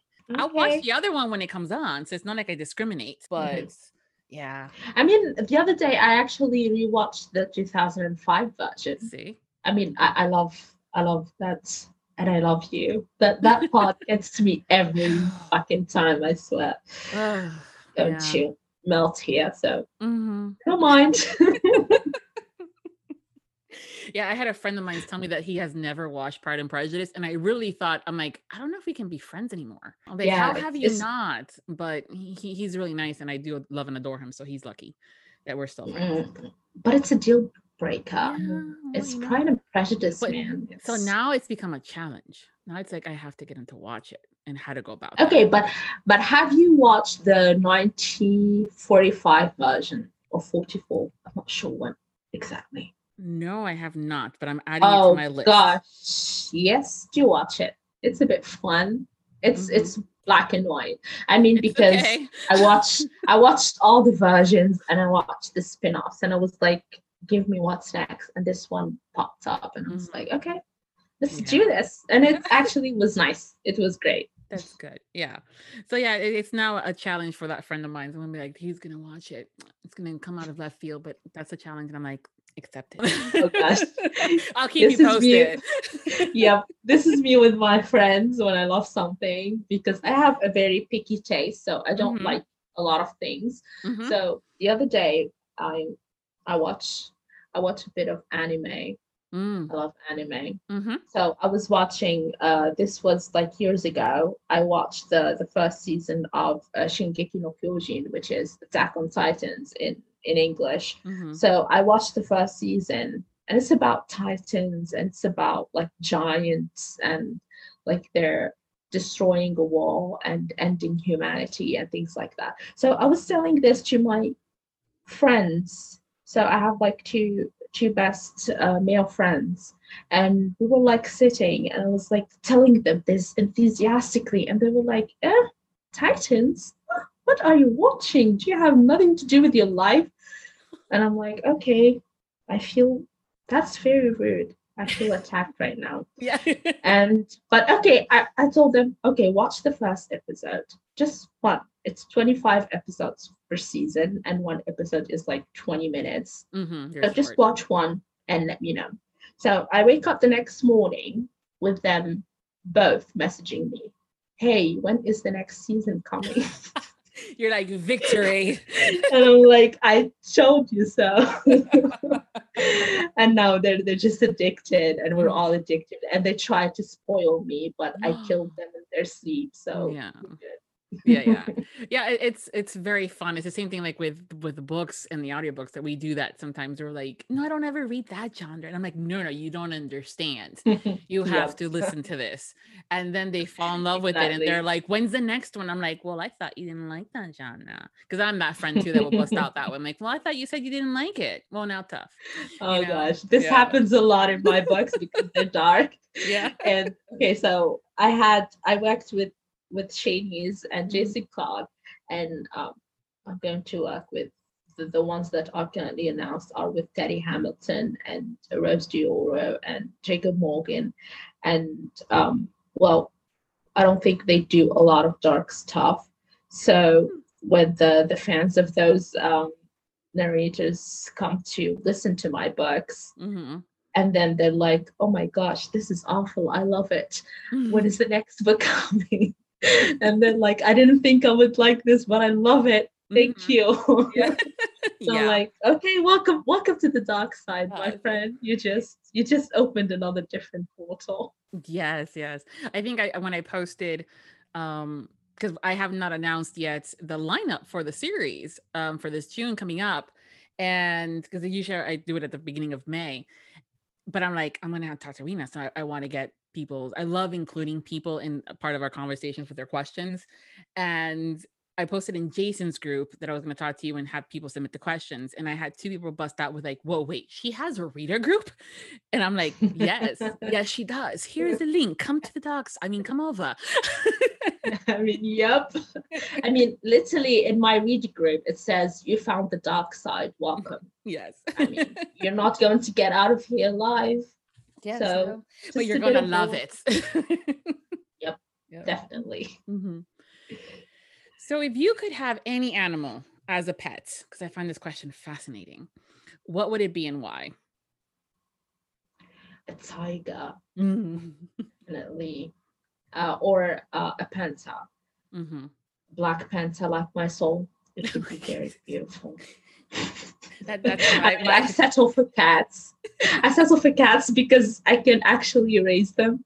But yeah, panthers and tigers, love them. I love big cats. Yeah, they're so cute. So I always tell you, like, oh, I want a panther, because I'm also the black dark panther girl. And they're like, you do know they could eat you. I'm like, no, they won't. No, if you keep them fed, they won't eat you. And you tell them, you show them who's Viviana. Boss. I know.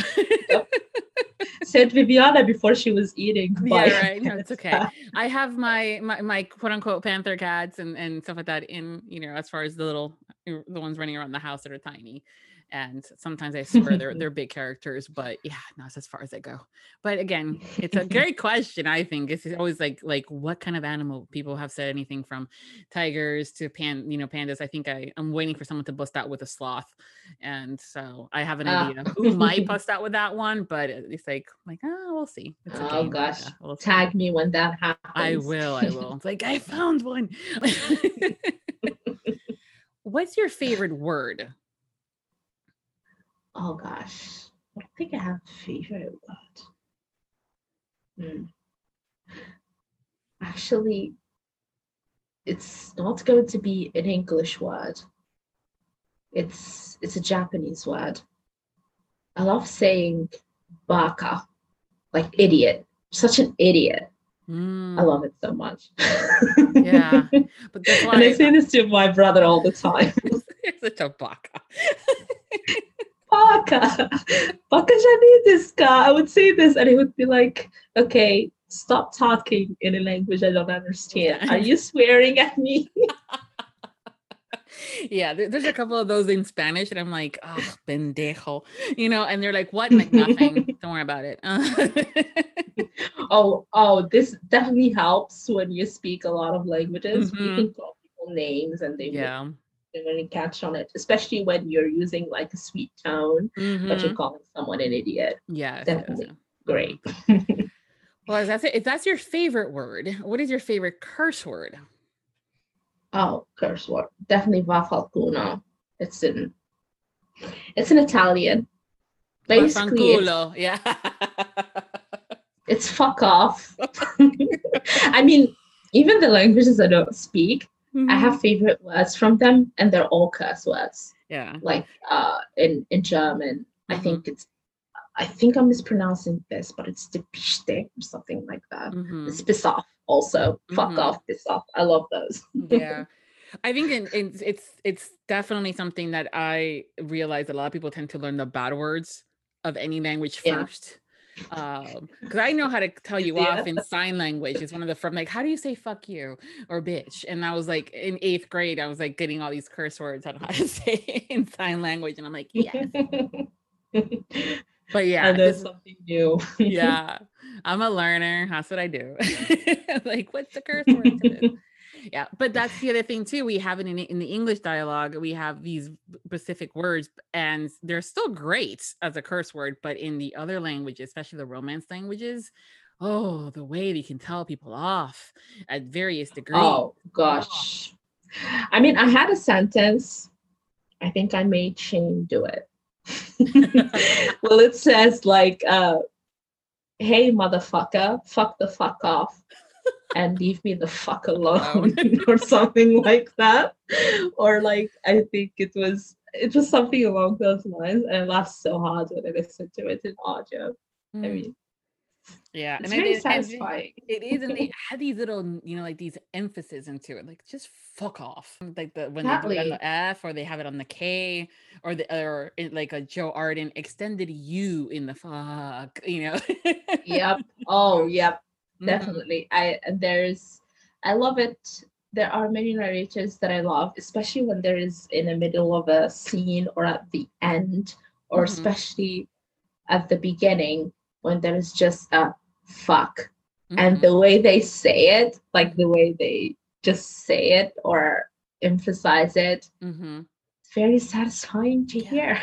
it is. Yes, because when you're reading it, you can imagine it, but when you hear it, it's like, fuck. Yeah, I'm like, yes, that's exactly how I heard it in my head. exactly. Yeah, I love those moments. Yeah. It happens in audio. Mhm, It's like, oh gosh, this is what I heard. mhm, This is what the cat was telling me when I was mhm, writing this. mhm. It's nice to see it come to life. Yeah. As a fellow introvert, I know this happens, but what song do you have to sing along when it comes on and it doesn't really matter anywhere? You're either mentally singing along with it because public, or you're in the car and you're just blasting it. What song is that for you? Mm. It has to be one song because anything by Coldplay, I don't care about people when they come on. Like they're my favorite band, and if Mm-hmm. it comes in a public place, and even if there are people, I'll be singing, and I'm like, "What are you looking at? Don't you know Coldplay?" Love So that. anything by Coldplay, Okay. it's one of my most important things to do is to see them live, but COVID happened. Yeah. So let's hope that's in the future. Mm-hmm. Definitely love them so much. And any rock music, basically, when it's loud and fun, Mm-hmm. I would blast it in the car, especially in the highway, and I would sing along. People would think I'm insane, but it happens. Oh yeah. You won't be the only one. That's. And I know that we will not be the only two. So there's I've seen it all the time and it's like, ooh, they're really grooving. And I love that to see people in the Yeah, cars, jumping around and stuff like that, or they're really grooving. I'm like, it could be a Celine I Dion love it. song, I don't care, or it could be a Metallica song, and they're like just like they're like having Yeah, fun in the moment. I'm like, well, that's one way to spend your red light time. exactly. That's good. So we have reached a new segment that we have with our guest because there's a game section real quick. It's called Two Truths Hmm. and a Lie. It's where you, our Okay. guest, tell us listeners three things about yourself, of which two are true and one is a lie. And we need to figure out which one's the lie. And I like to say we because I really hope y'all are playing along with me if you're listening. Okay. Otherwise, yeah. Yeah. Yeah. So if you're ready, you can tell us your three Okay. things, and then we'll try to figure out. Okay. Hmm. So let's say I studied psychology. I played volleyball in high school, and the third, I worked in a morgue. Oh wow, man. And I say man because it's like who at one point or another may not have worked in a mall, and then volleyball, like, yeah, maybe It's potentially. not a mall, it's a morgue. Morgue. Oh, A morgue. morgue. Yep. Wow, okay, that's different. Okay. That's different. Not everybody has worked in a morgue before. Mm-hmm. So now I'm going, ooh, psychology or morgue. One of those two must be a lie. But at the same time, you never know. With how you are, that would explain a lot. But I'm going to go with worked in a morgue as a lie. Mm, I don't know. Does it count half a lie? Because I did intern there, but I didn't actually work there. So I don't know. I Hmm. don't think that's the lie. That's not the lie then. No, technically it's technicalities are all sports. Technically, I did. But you I did did, yeah. spend a few months there. Wow. Okay. Oh, okay. So between psychology and volleyball. You do love psychology, but I don't know if you actually studied it. I'm going to go with psychology being a lie then. Yep. I didn't Aha. study psychology. Well, except for the classes that we had, but I didn't study it. Like Mhm. I didn't specialize in psychology, but we had classes of psychology and um when we were in college, Mhm. but I didn't really study it. Yeah. Well, it's the same thing. I mean, it would make total sense that you would have based on your love of the psychology, but at the same time, I'm going, that's probably not something that she would have back when she was in school thought that she would have such a passion for, is what I was kind of thinking. You know, No, I not think. really. Uh-huh. Even before when I was in school, I did love the things that were on edge. Like I Mhm. love serial killers ever since I was like a teen. It's like it's like a passion of mine Mhm. to delve into the darker side of humanity, like to Mhm. see what they're capable of. It makes me feel great.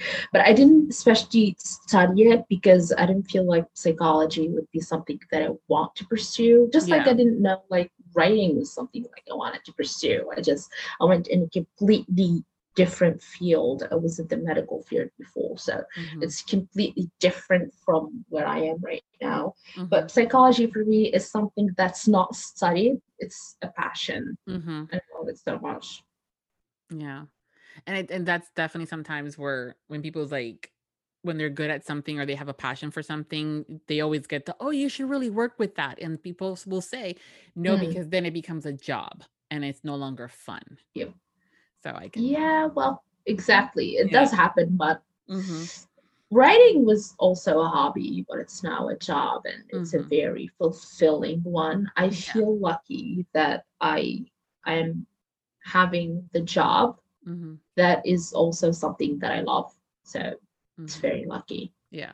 They call those careers. For some reason, I distinguish like working in a morgue, working at the mall, something like when you're starting off and you're still trying to figure out what you want to do when you grow up. More like Mm, that's the job. And then when you're like, oh, that's my career, it's like there's a different tone to it. It's almost like that's where they want to be, whether it's underwater basket weaving or, firefighters, police officers, or whatever their careers are. And that's inclusive of writing. I think that it's a passion and that means that they love to do it. Otherwise, it's not an easy gig. Writing is not easy. There's so much to it.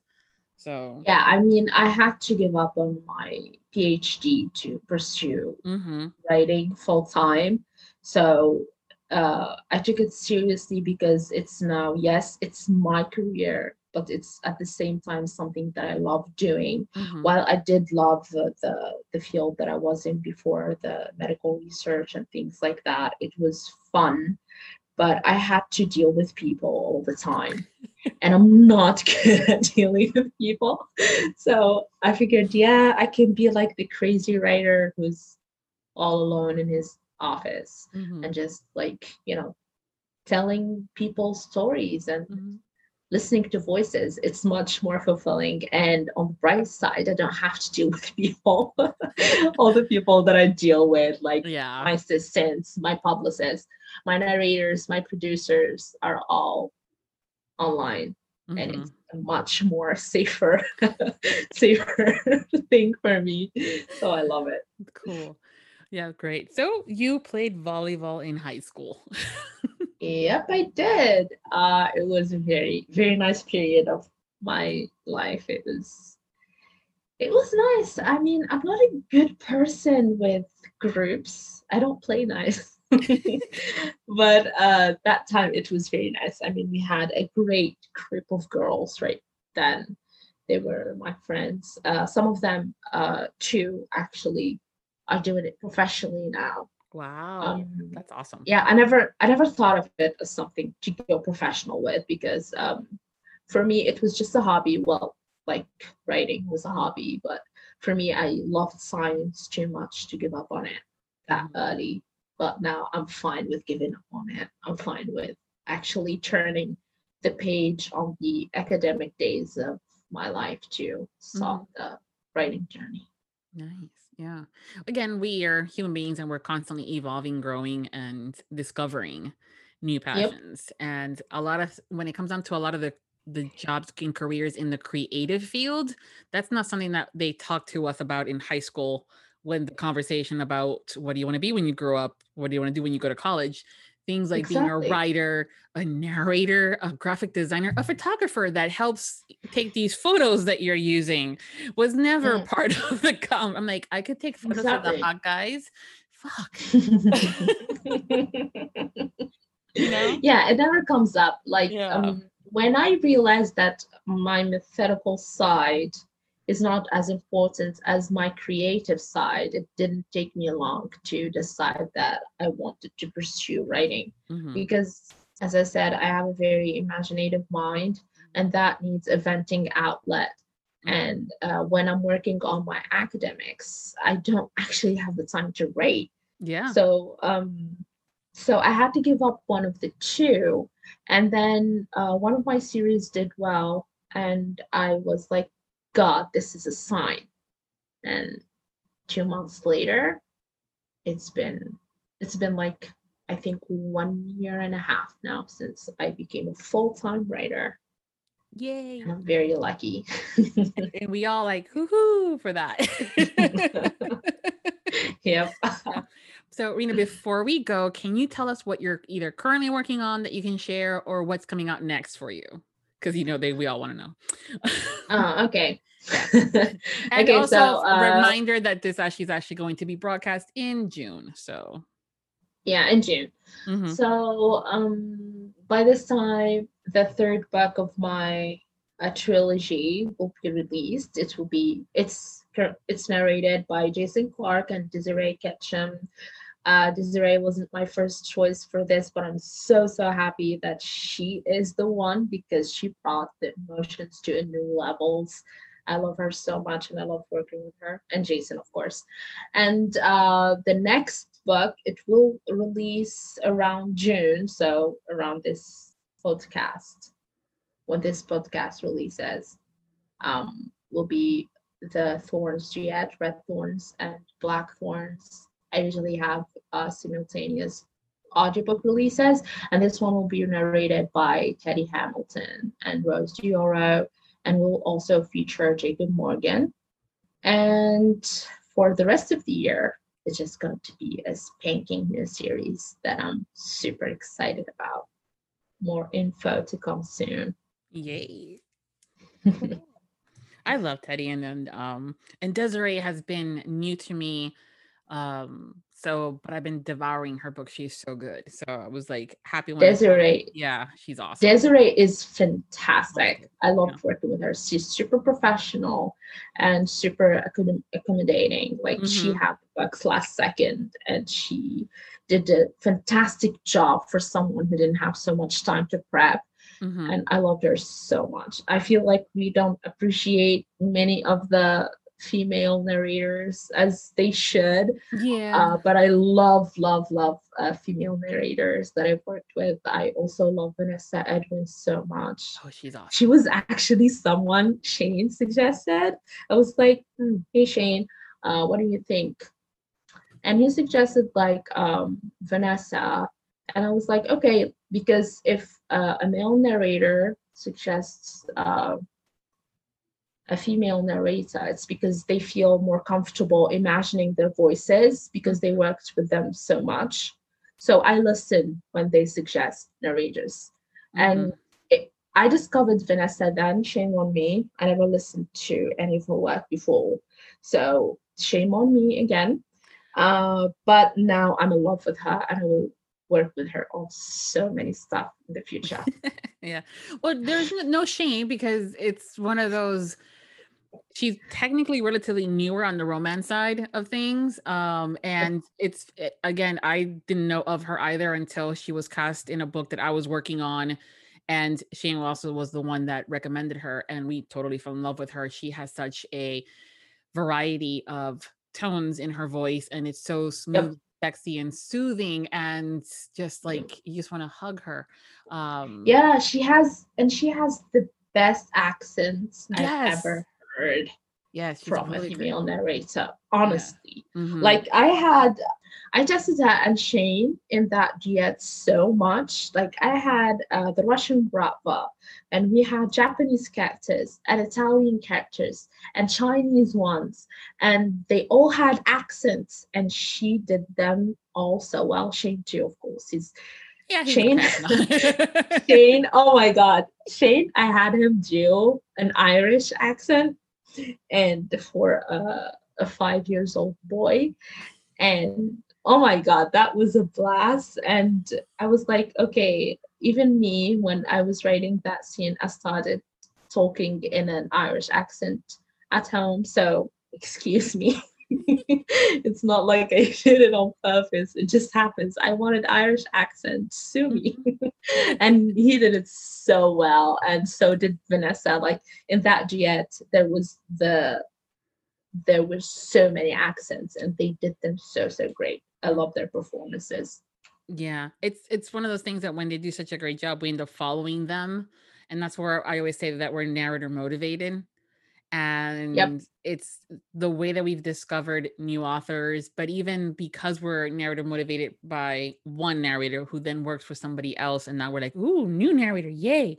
And Yep. we fall in love and we start following them, and it's just this lovely circle of love, Exactly. that is just, the audiobook world is just, again, part of the community, and it's so awesome. So I am, Exactly. yeah, grateful for I it. mean, I also discovered new narrators that I didn't know about, like Kira Mhm. Stevens, like Vanessa, like Desiree. I never listened to her before. And almost all of my female narrators, also Rose Dioro, like all of my female narrators are narrators that I didn't really listen to before. Mhm. But after I listened to them, I'm like, okay, I'll be like to my producer, let's put them on the list of the people that I'm going to work with in the future. So definitely, it's Yeah. very satisfying. Yeah, I love that list. When I'm working with a new client, it's like wish list, and then definitely working with them again, wish, after they fall in love with them, and it's like, I told you. Yep. I do have like my main list, like it's usually like the people that I will definitely work with in the future, even if I have to bribe someone. But but I also have like I don't know, like a variable list sometimes when we're on a tight schedule. Yeah. I'll talk to my producer and like, we're on a tight schedule. Give me the names of the people that are available this time.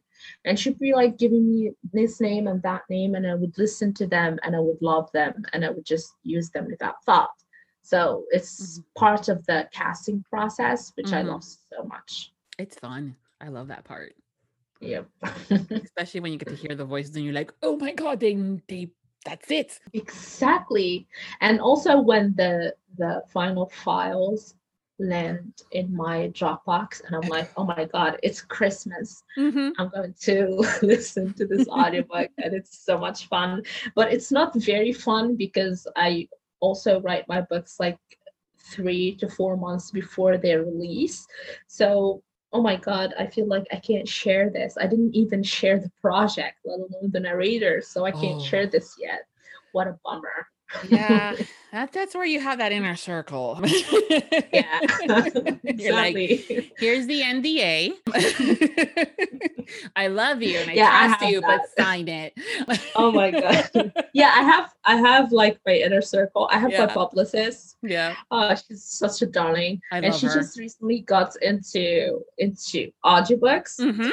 And she's very in love with Connor Craze's voice. Yes, And that's my he's fault. like, I'm sorry. and every day, I swear to God, Viviana, every day Shen would tell me, every other day she'll be, did you write a book for Connor yet? Make him say fuck a lot. Oh my Oh She's my going God, to die when this airs. She's going to die. Jen, this is for you. Connor will come to your ears soon. Soon, yes. In the And like, meantime.